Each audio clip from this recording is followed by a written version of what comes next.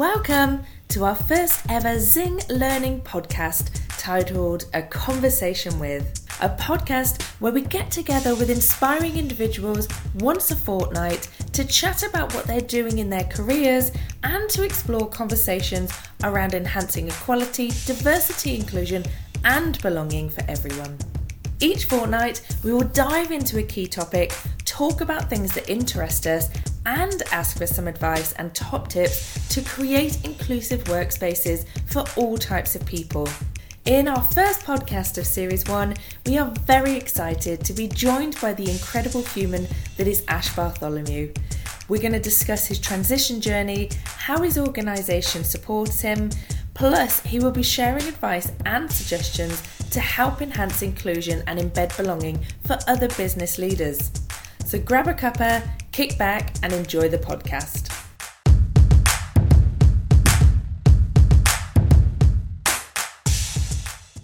Hey Ash, we have been friends for a long time. We've been on holiday together, long live Villa Terry in Portugal, and the many fun times that we have had are countless, of course. But actually, during our friendship, you have gone through lots of really great things. So you've started a family, you've made impressive moves in your career, and also you have transitioned. So I kind of wanted to talk to you today a little bit about all of those things.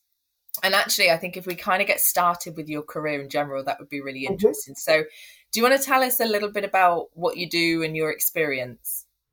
Yeah, sure. So I'm a product manager now, but I came into the creative industry through design. So I've been in products for about 5 years. And then before that, I was a designer for about 10 years. And I kind of found my way into product kind of by, I suppose, starting off with visual design and then wanting to get a bit more into the user experience because I like the idea of getting underneath the behaviours of people, and then from there moving in more into product because I get to make lots of decisions, I guess, right or wrongly. But yeah, and I get to do all of the things I enjoyed doing, talking to users and trying to create products that they want to use and that are successful for my clients. Yeah, and it's really funny because I've known you for a really long time, and it's only really been recently that I've understood, well, I say understood your job. I probably still don't fully understand your job, but to really get to grips with it. And obviously I only found out recently that you got to work on the Joe Wicks app, which obviously everybody probably knows about. So that's very cool. I obviously know some of the other really big kind of apps that you've worked on and things like that. So I've just found it really fascinating getting to know your experience a little bit more. Before we kind of get into some of the other things, what's kind of been the highlight with regards to your career so far?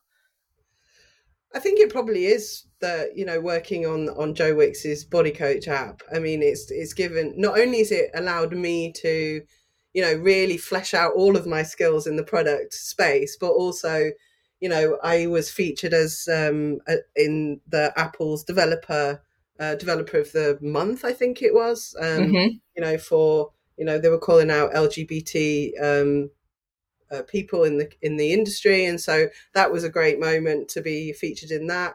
But also it's just been a great project with great clients and I've just learned so much. And I feel like from my perspective, so long as I feel like I'm learning something and,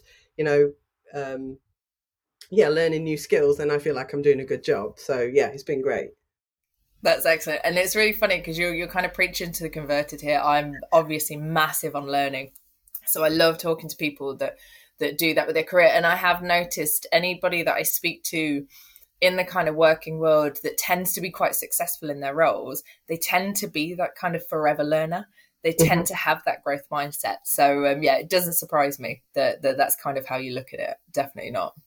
Yeah, I think that's how I've ended up moving from, sort of like career to career because, I feel like I always want to be learning something else. And if I ever feel like I'm starting to stagnate a little bit, I'm like, oh, what's the next thing, I could move into? So, yeah, I think that's how I ended up where I am now. Yeah. And in a good place you are, definitely. You mentioned a second ago, which I obviously know about, and I was very proud when I saw it, about the award that you got. And I think you talk about the LGBT community there. So it Mm-hmm. kind of brings us on to the conversation that we're kind of having. And the reason that we're having this conversation in the first place, of course, we want to talk about your career and want to talk about all the incredible things you've done. But actually, there's been some kind of invisible barriers from you coming from the LGBT plus community. And also the fact that you transitioned in the last few years Mm-hmm. after being assigned female at birth. So let's talk a little bit about that and what your experience has been in the working world around that in general. Yeah, sure. I mean, I think I have been, incredibly lucky on that front. I have, I've been in my current role for many years. I've worked with all of the people there, both before and after transition, and obviously it's an ongoing process. It's never over. And I've had nothing but support from them, and there hasn't been any friction at all. They've been very supportive. They've given me time off when I've needed it, emotional support. They are, kind of like, we work together so much. We're friends, it's, and it's, even from, I took some time off for surgery, for example, and I emailed the company to say, hey, I'm not going to be around for a few weeks, which I probably would never have done if I'd known, knowing that they're supportive. And the response I got from that with everyone was just like, amazing, really good. So I count myself as very lucky because I know a lot of people don't have that same response. And it's something that's just been, I've really appreciated with where I am now and the people I work with. Yeah, I think you, like you say, you hate the word lucky because I feel like that shouldn't be the case, right? This should be the standard. But unfortunately we're miles away from that at the moment. But I do love this concept that actually there are employers and organizations out there that are genuinely doing the right thing by their people. And I know this is going to be quite difficult because there's been so many fantastic things they've done, but is there anything that kind of sticks in your mind that kind of right at the start of you communicating your transition to people at work specifically, is there anything that sticks in your mind with regards to, oh, okay, this might not be as hard as perhaps I've heard it is with this organization? Um, I'm not sure. Like, do you mean like things I was maybe worried about that didn't actually happen? That kind Yeah. I think of, because a lot of people when they're kind of in those early stages of a transition, or perhaps they're in those stages of thinking about communicating it to friends or family or organizations and things like that. Some people do have some real horror stories, and yeah. I think that I'm so grateful that you didn't have that. But was there like a pivotal moment with your employer that kind of made you think, oh, actually, maybe I'm not going to have a horror story. Maybe this is actually going to be much more pleasant for me. Yeah, I think so. I think with getting prepared to tell people about these things was, a massive thing for me to have to do. I mean, it took me 37 years or something to get around to it. So, obviously it was a big deal. And I think the first, for the very first thing I did was to tell my line manager and the managing director of the company. I mean, my line manager was a good friend of mine anyway, so it just felt natural to tell her, and then the managing director. And I remember I sent an email, not expecting a response, and I think within like 10 or 15 minutes, I got a response back from the MD saying, I just want to acknowledge this email. I'm going to write back to you properly, but this is amazing and we will support you. And from then on, I was like, okay, you know what? This is going to be okay. And, it's, and then we had some time together. We went for a coffee, and then, we talked about whether I could have time off and, just to have, certain things that I needed to do. And if I ever needed some mental health breaks and things like that, then they were on offer to me. So yeah, I knew. And I think the next phase of it, or the next stage of it, I suppose, was letting people, just the general business, everyone I worked with, and Yeah. there's a good like 80 or so people in the company, And that always had filled me with dread over the years. I imagine Yeah, I sending bet. that email to Mm. everybody you've ever worked with. And obviously there's the clients on the other side, because I work in a client side. So I've worked with a lot of clients, and they're not even part of our company, but they would then also find out by the fact that we work together. So that was huge to send that out. And I think I wrote it out and I sat on it for a couple of days, and I was like, do I want to do this? And then I was like, you know what, I'm just going to do it. And I did. And the response was just amazing. So yeah, and then think once I got that response and I had a bit of time off, so I sent the email and think I was then off for a couple of weeks. And then Hmm. by the time I came back, it was like everybody had accepted it, and I was now, they addressed me in the correct way. And there've been a few slip ups, obviously, but Yeah. everyone has made such an amazing effort. So yeah, but I think it was that real original response from the managing director when I was like, okay, um, they've got my back and they're going to support me on this, which was, yeah, great. I love that. I love like in my head when you were saying that, I was just thinking that person, your managing director, was in a meeting, like a really important meeting that just popped up on their phone, and they were like, actually, I can't let Ash sit on this and wait for a response. Let me just make sure they know that this is great. I'm just going to kind of get to it. I think that that's a real human approach. And I think Mhm. that sometimes managing directors and CEOs, whoever those kind of really kind of senior people in organizations, they feel like they need to be seen to be disconnected in some way, to be looked at as professional. And actually, I think what you've just experienced and what you've just shared shows how important that human aspect is. Definitely, yeah. And I think Mm. actually, if anything, she's probably got tried to do her best to counteract that, to make sure that we have regular check-ins, and on a human level, we have a relationship that is outside of the hierarchy of business, for example. And I think that goes for pretty much everyone I work with. We are encouraged to have a human level relationship with each other. So, Mm. when somebody has news or a baby, or they go away, or they leave, it's felt like really emotionally, I think, throughout the whole company, which is something that I think is probably quite unique, unfortunately, but it's just how things should be, I think. Yeah, yeah, yeah, Sure. you're right. That's definitely unique. And it's not standalone for sure. There's definitely, I think, other people out there that have transitioned, or perhaps they're thinking about communicating it to their organization, that will have a similar experience to you, which is great. And I think actually one of the reasons I wanted to have this podcast with you and have this chat was because I felt if we could get one or a handful of MDs or HR directors or what have you to listen to this and hear some kind of ideas and suggestions, so that the next time that somebody is transitioning in their organization, they can support them even better, then fantastic. Mhm. But yeah, I remember when we first talked about doing this podcast, you were like, I'm so sorry, I haven't got any horror stories. And I was like, no, that's great. Actually, it's not always about the kind of things that are really difficult. And obviously we want to spread as much of that as possible. But you mentioned a minute ago about working with different clients as well. So you had a really great reaction internally, which is fantastic. And obviously that was led from the top, which is so important when we think about anything to do with that kind of that approach to culture and the way in which people are treated.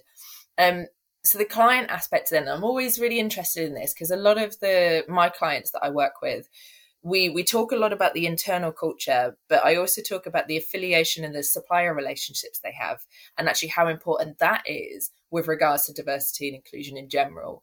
Um, were there any situations with suppliers or clients that have been more challenging, or have you just found it the same across the board? Well, that's a good question. I mean, I have been on the body coach project now for the last 2.5 years. So I Mm. pretty much, I came out to the business. I went away for a couple of weeks. When I came back, I started on this project, Hmm. and they they are the most wonderful clients. So yeah, I mean, there's always, I think, new moments when you meet new people, and it's something I'm hyper aware of, and that's, other people wouldn't be, because it's, but I can see, I and I can see when people are a little bit like, what? it's a very small, like, facial expression, and they don't realize they're doing it, but I'm hyper aware of it because I'm Yeah. always aware of, like, do people know, what are they thinking, all that kind of thing. But apart from that, I mean, that's just a natural response. I think people are like, okay, bit confused, but whatever. Yeah. But yeah, and then, I have never been misgendered by them ever. Oh, And fantastic. they've just been great. There have been clients over the past where I think, there could have been, I mean, I probably would have been less comfortable sharing it with them.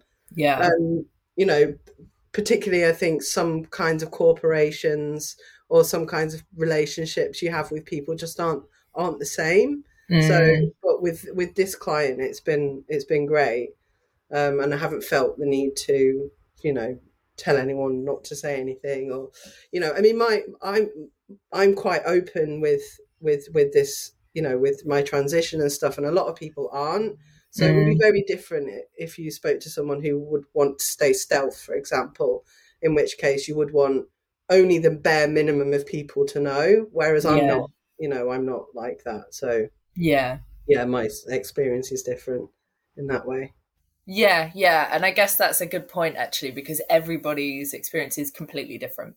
Yeah. So, what might have worked for you in your organization, and the way that, say, that instant kind of moment where your MD responded in that way instantly kind of helped your shoulders to relax a little bit, and for you to go, okay, maybe actually this is going to be a little bit easier than I thought. And I don't think everybody does have that experience. But yeah, I think we'll come back and kind of circle back to this in a minute, because I want to talk a little bit about some kind of suggestions that you think have kind of worked for you in your organizations. But I think before we get into that, I kind of want to dive a little bit into the idea of how misunderstood trans people are, and all of those sorts of things. So what's the kind of most common misconception that people make about you in general? Oh, I'm not Nice easy sure. one for you there. Yeah, straight in there. Misconception wise, I'm not sure really. There's, I try to stay out of a lot of the negative things you see, because, like, you only have to go on, like, for example, one news article about a trans athlete, for example, and you'll just get a whole ton of, it's a mental illness, and, we shouldn't be encouraging it, and all that kind of stuff. But personally, I haven't, apart from reading those things, which I try not to, I haven't Mm. really, I don't think had. I'm trying to think what misconceptions there could be, I suppose. Um, yeah, I can't really think of any. Okay. Maybe we should look at the question in a slightly different way then. Mhm. And maybe we can think about, what if there was like one thing that you wish people knew about trans people, or about the experience of transitioning. What do you think that would be, if you think, oh, that would really help people to understand the kind of situation a little bit better? Yeah, I mean, I think there are some, like, just practical things that Mm-hmm. are, so small things like going to the toilet. That is, like, one of the biggest stressors that Yeah. that I have, particularly, at work we have unisex toilets, so Mm-hmm. it's not a problem. But Sure. if I'm at a pub, I and you have to go, there's an expectation you go to a specific gendered toilet, and you're like, do I feel safe in there? And can I go in there? And sometimes I've just not gone because I'm like, I can't, or Wow. I'll go into a men's loo and there'll only be urinals. And you're like, right, okay, I can't use those. So now I can't go to the toilet. So I Mm. think, and this at work, if you can make that space for people to feel comfortable, going to the loo, which is a very basic thing, there are certain things like that where it's just the experience is different. Like, cisgendered people don't have to worry about, am I going to be able to go to the toilet when I go out? Mm. Whereas, Mm. lots of trans people do. Or things like, assigned female at birth, or trans masculine, transgender males may still menstruate, and then you go into men's toilets and there's no sanitary bins in there. So what do you do? So it's like these kind of practical things that just they're quite small, but they would just make life so much easier for people. Yeah. Um, I think that's a big one for me, because that has taken me a while to get my head around as well, because you kind of tie yourself in knots as well around, do I pass enough to be gendered correctly and not be approached to be in the wrong toilet, or do I pass too much that if I continue to use the female toilets, that I get called out for being in there, and you're constantly in this kind of like, well, which one do I go? I'll just go to the disabled toilets if there is one, kind of thing. So things like that would be really helpful, I think. Wow. Yeah. Do you know what? That it's so interesting, because I guess when you kind of read about trans rights, or when you kind of think about the progression, which definitely feels like it's sped up in the last few years, but is still very much far behind lots of other kind of rights. The toilet thing always comes up, and I always think, oh, okay, yeah, that's important. But I guess I never really understood how important that was, because it's just so interesting. There was something I saw on social media the other day where somebody went to a client's offices, and they actually had one kind of space for the toilets, and the signage was fantastic. It was so inclusive. So it was for every single type of person. The person that was changing the nappy on the symbol wasn't a woman. There were some really great things on there. And I think that's really important. But yeah, I guess it's so important, but it's just not something. I'm cisgender, so it's not something I have to think about. And I'm quite feminine in the way I look as well, so I don't even ever have to consider that as a general rule. But yeah, really interesting. Okay, so then what about some of the kind of positive things that have kind of come from your transition? What do you know, or what do you know about yourself now that perhaps you didn't know before? Is there anything kind of positive that's come out of this, apart from the fact that you can actually be the identity that you are? Yeah, I mean, I think that's it, really. I mean, it wasn't. It's an interesting thing, because I think for some people it's a moment for sort of celebration, or it's something to be proud of. But for me, it just felt like it's just something that just needed to happen. Do you know what I mean? So it's not something that I really celebrate, but it's more like, I'm on this path and I need to go on this path. Perhaps if I was younger and I'd have done it then it probably wouldn't have got to the point where it felt like that, and maybe it would have felt a bit more like, this is amazing and I feel really great about it. But also, it's a really long process. I mean, I've been transitioning for 2 years, but I'm nowhere near, I mean, I don't know if it ever ends, to be honest. And yeah, so I think the positive things is just not having to think about it, all the time, having to be like worrying about, I need to do this thing, but I don't want to do it. It's done now. I can just get on with it, if that makes sense. Yeah. And I think it's funny, because I'd spend a lot of time in a lot of my workshops, especially the early ones with clients, where we're trying to get them to understand the business case of D&I. And we obviously talk about the human aspect, but we're also talking about the fact, if people can just come into work as themselves, they'll probably do a better job. They'll be more productive. They'll be more collaborative. They'll have better outcomes, and they'll have a desire to want to do a good job day in, day out, because they're not trying to kind of hide a little bit about themselves, or having to second guess everything and try and remember what it is that they've kind of spoken to different people about and things like that. So I think that I mean, it doesn't just go for work, of course, it goes for life as well, doesn't it? Yeah.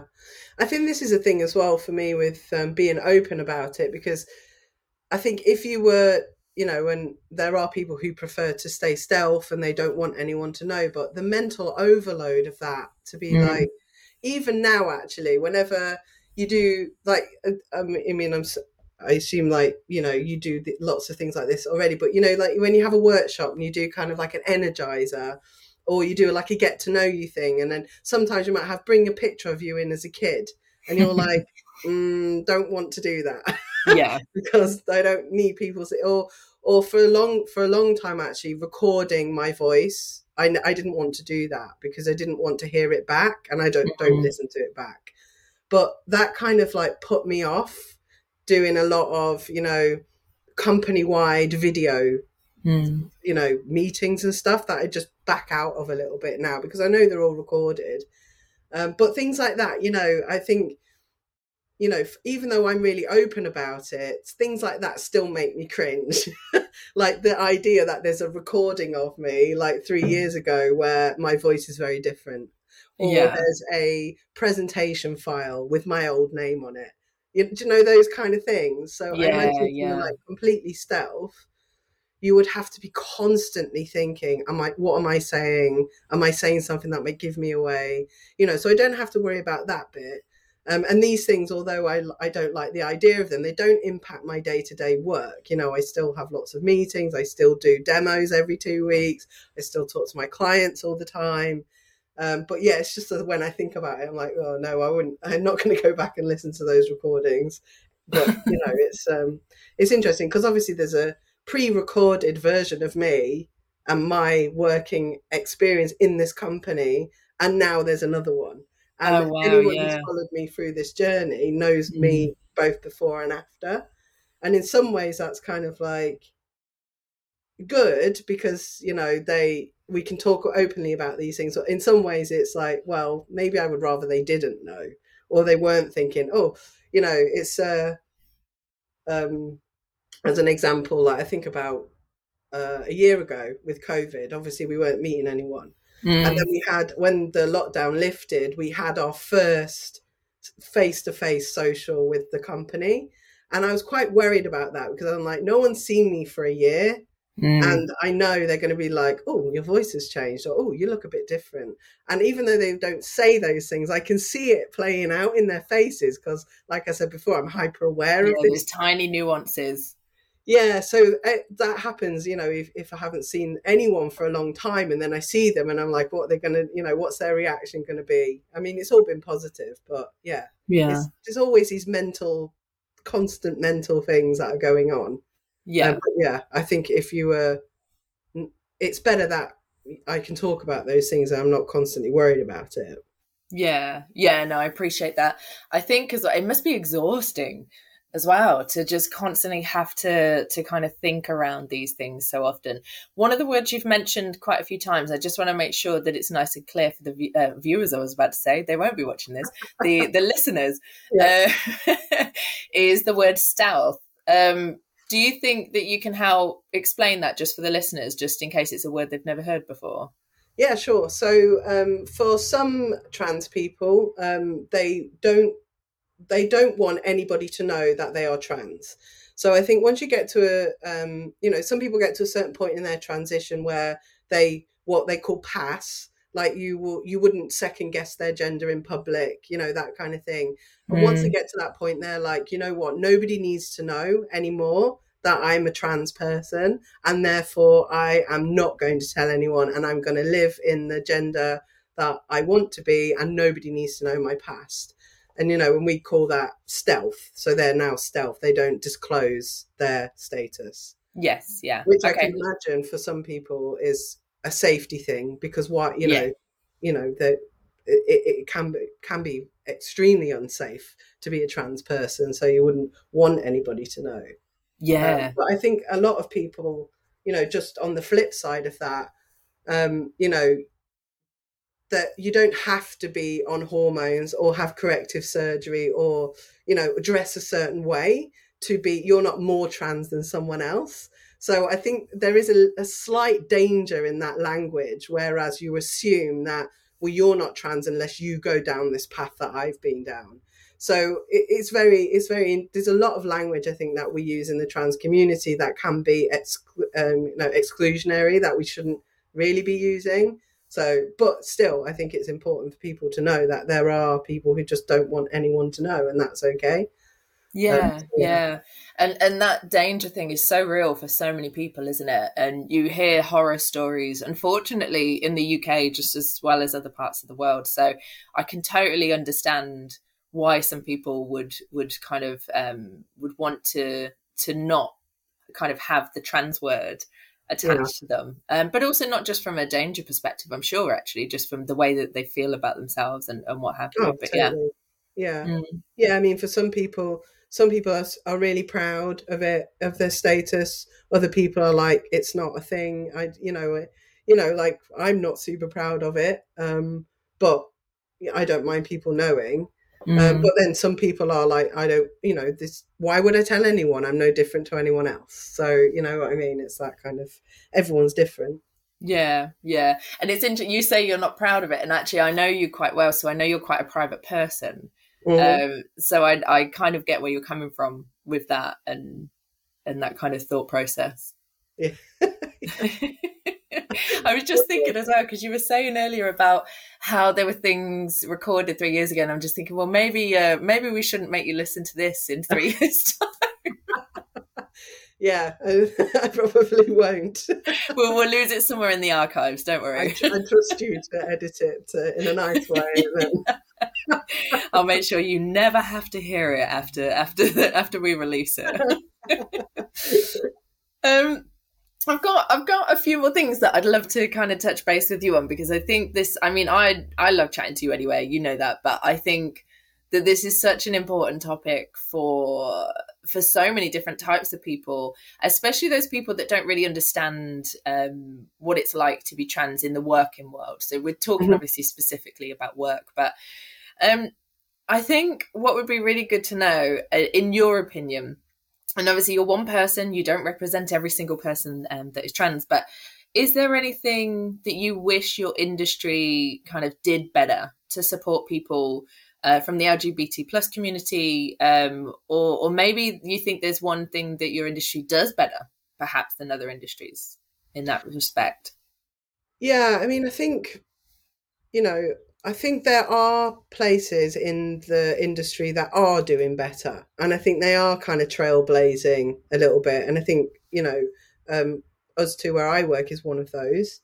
Where D&I is super important, as Mm. is, the hiring process to make sure it's as inclusive as possible, that kind of stuff. But I think there's a long way to go. I think Yeah. across the industry as a whole, I think, I think it's the case for, any any marginalized group that needs more support. So yeah, I think there are companies that are doing better than others, but it is great that there are those out in front and paving the way and making sure that diversity is number one. Like, having a diverse workforce is just, it has so many benefits, as you know. So that's something that is really important to me as well. It's like, I don't want to work places that aren't diverse, because it everywhere should be. But Mm. yeah, I mean, like, hiring practices, helping people on board, all that kind of thing to make sure it's as inclusive as possible, I think is really important. I think probably the creative industry probably is, you know, further ahead than others. There's creative people in general, I suppose, should be more open to, wider groups of people. Um, but yeah, it's still obviously there's always a long way to go on these things. Mm, yeah, yeah. It's interesting though. I work in some offices where there's some fantastic social enterprises and different charities and stuff, and people just doing really good things for the world.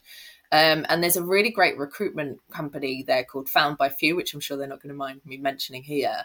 And they do a lot of work, not just on that kind of creative kind of space with regards to recruitment, but they really strive to change the face of the creative industries, because it a lot of the time it's a very similar type of person that is being hired and promoted and what have you, and kind of in the startup spaces and stuff itself. And I've loved watching them grow. I mean, they've grown, their growth has been fantastic because they're really about the individual, and they're really about changing the way that the creative industry recruits.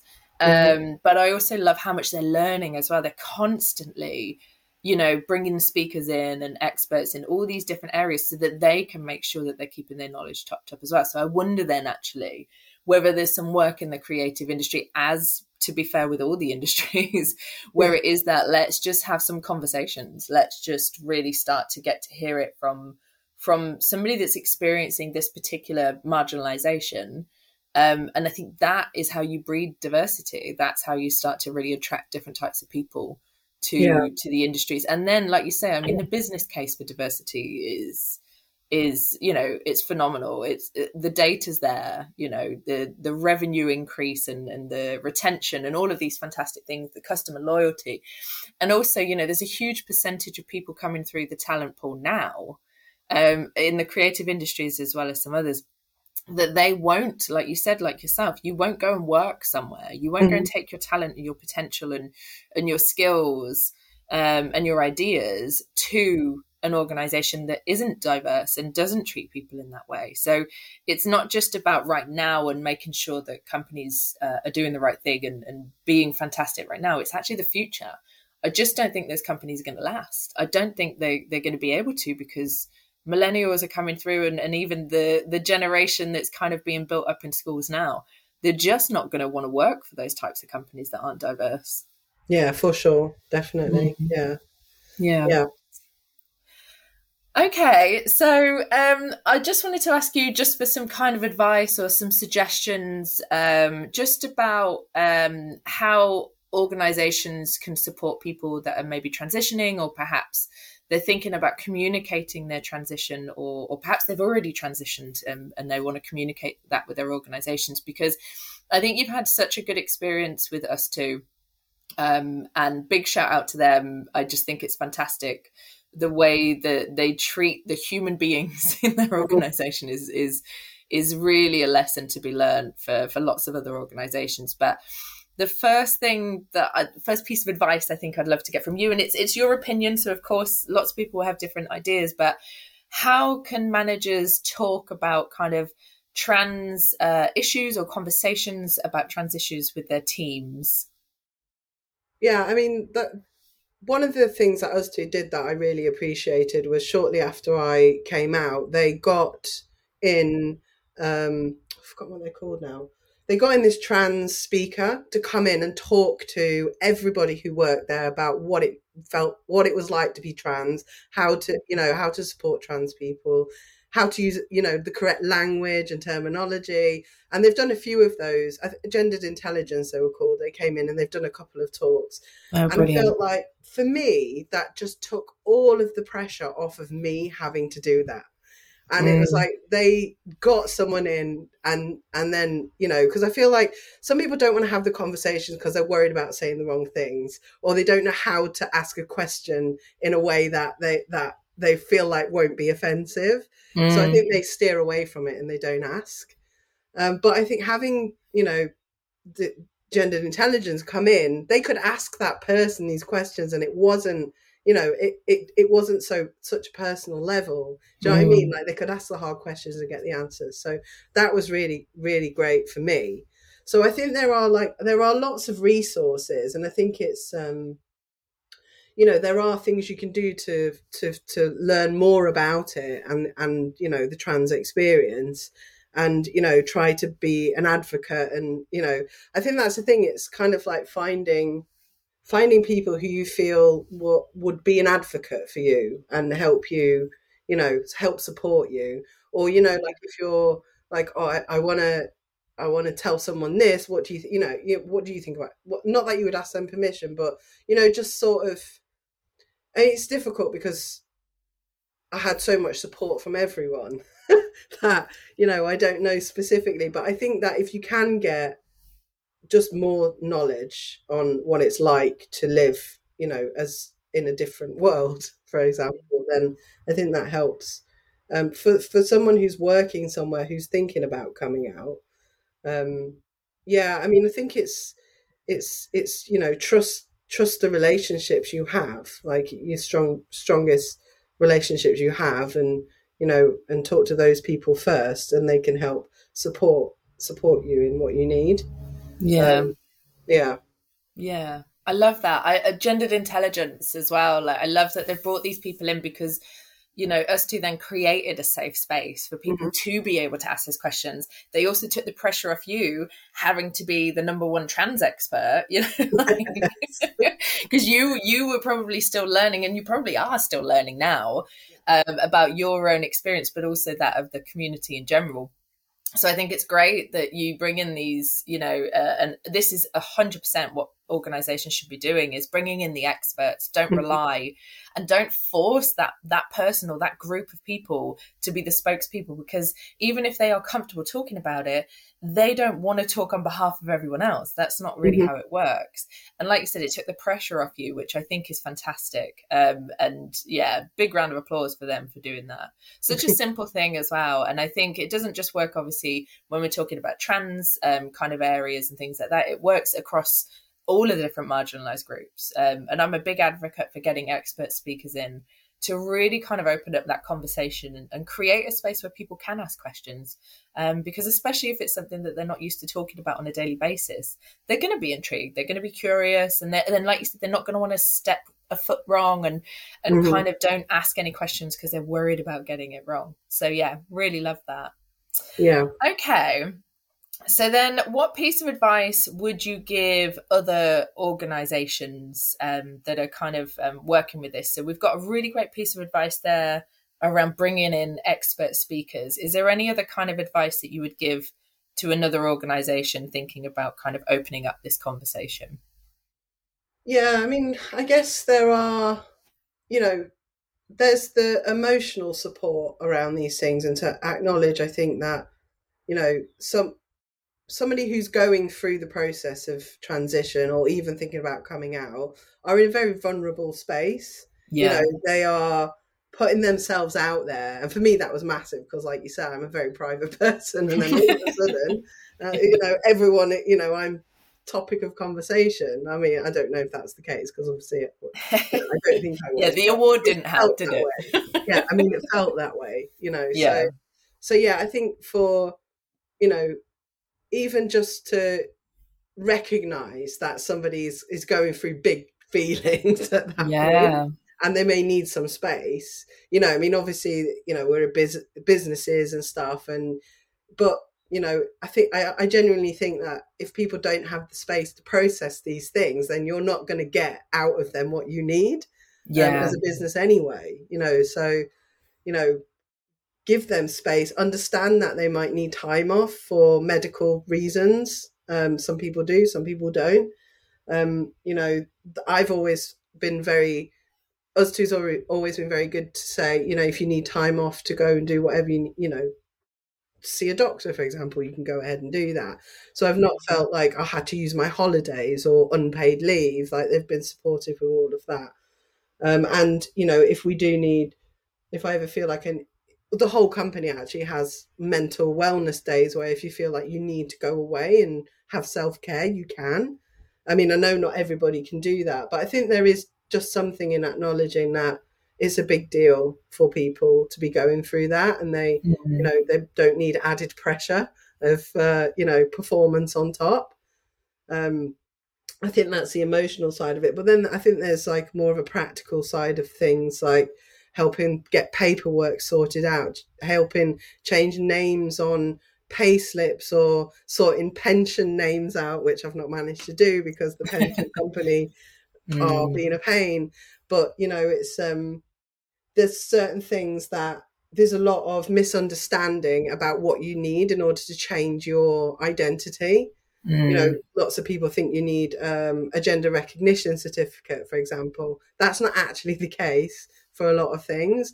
Or some people think you need a rubber stamped deed poll from a solicitor. That also isn't the case. But then you end up, coming up against these gates all the time of people, and you have to go in and explain, no, you don't need to do this.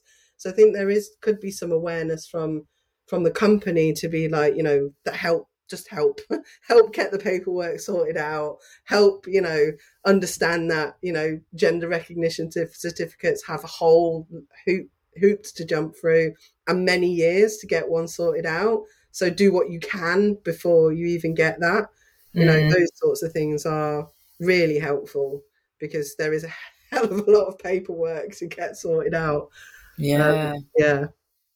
Yeah, that's so interesting. I never really thought about the paperwork aspect. Yeah, of course, because if you're cisgender, you kind of you've got your birth certificate, you've got your passport, everything's kind of set up on the name that you already have. So yeah, interesting. Okay, that's definitely something for me to go away and have a bit of a reflect about, and hopefully people that are listening to this, that's something for them to have a little bit of a think about. And one of the things I always talk about in with my clients, whether it's in a facilitated session or maybe just a conversation with the exec or whatever, is about this idea that actually ask the person, what it is that they need. Because like you've said, everybody who is transitioning or considering or they've already transitioned, they're going to have very different needs and they're going to want very different levels of support. So I think that that's something that your organization did really, really well, which I think you'll probably agree.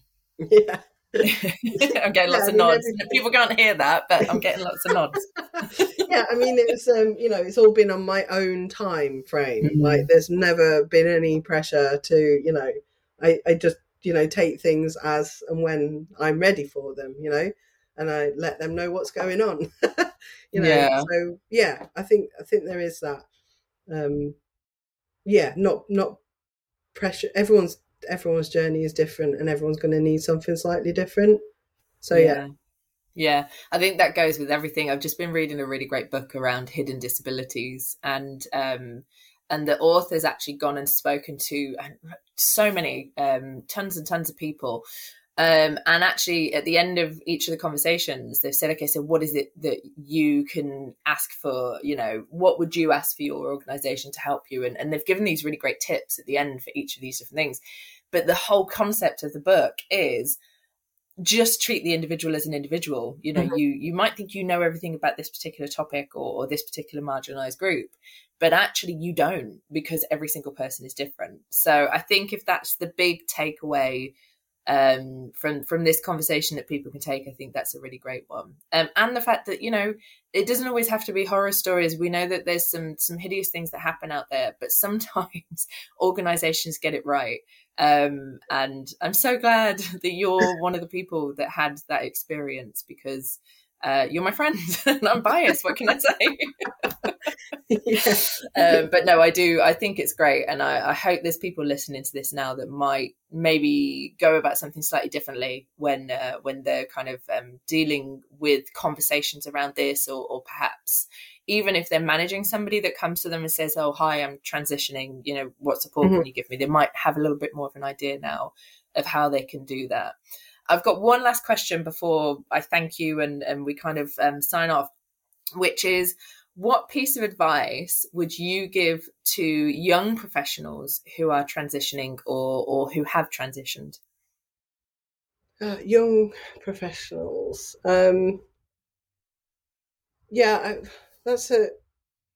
think what I'd say to young professionals, I think is, if you get any kind of warning bells or anything in the hiring process or when scoping out where to work or who to work with, trust your gut. And sorry, looking for onesies. Oh, that's the little one. Yeah. The real life of working from home. Yeah, you can chop that bit out. I might not.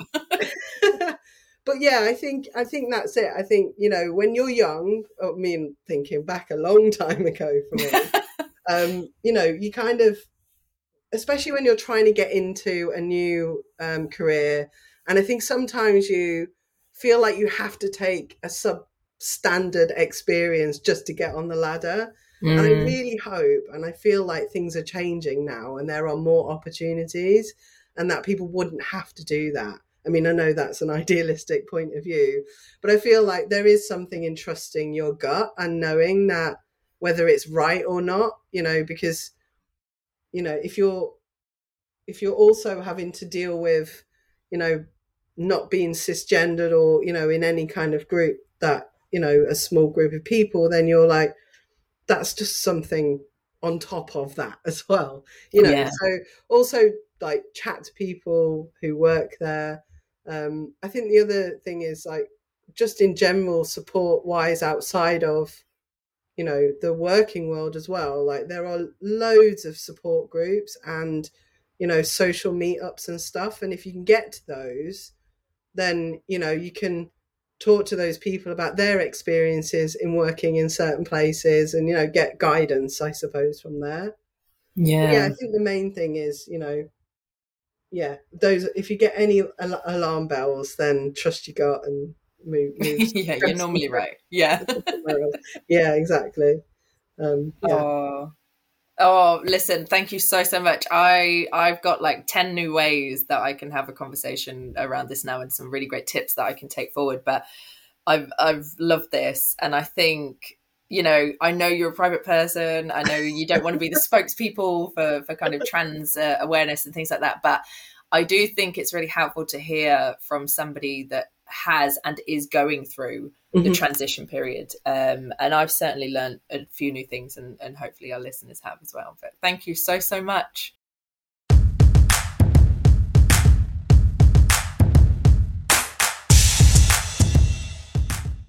That's it. What a fantastic podcast. Hopefully you enjoyed that as much as we did, and you've taken away as many tips and suggestions as we have to support people in your organisation who are transitioning, regardless of which part of the journey they're at the moment. We loved having this conversation. If you want to have more conversations like this, or you want to just talk about your D&I learning in general, then get in touch with us or go and have a look at our website, which is zingrevolution.co.uk. Thanks. We'll see you on the next one.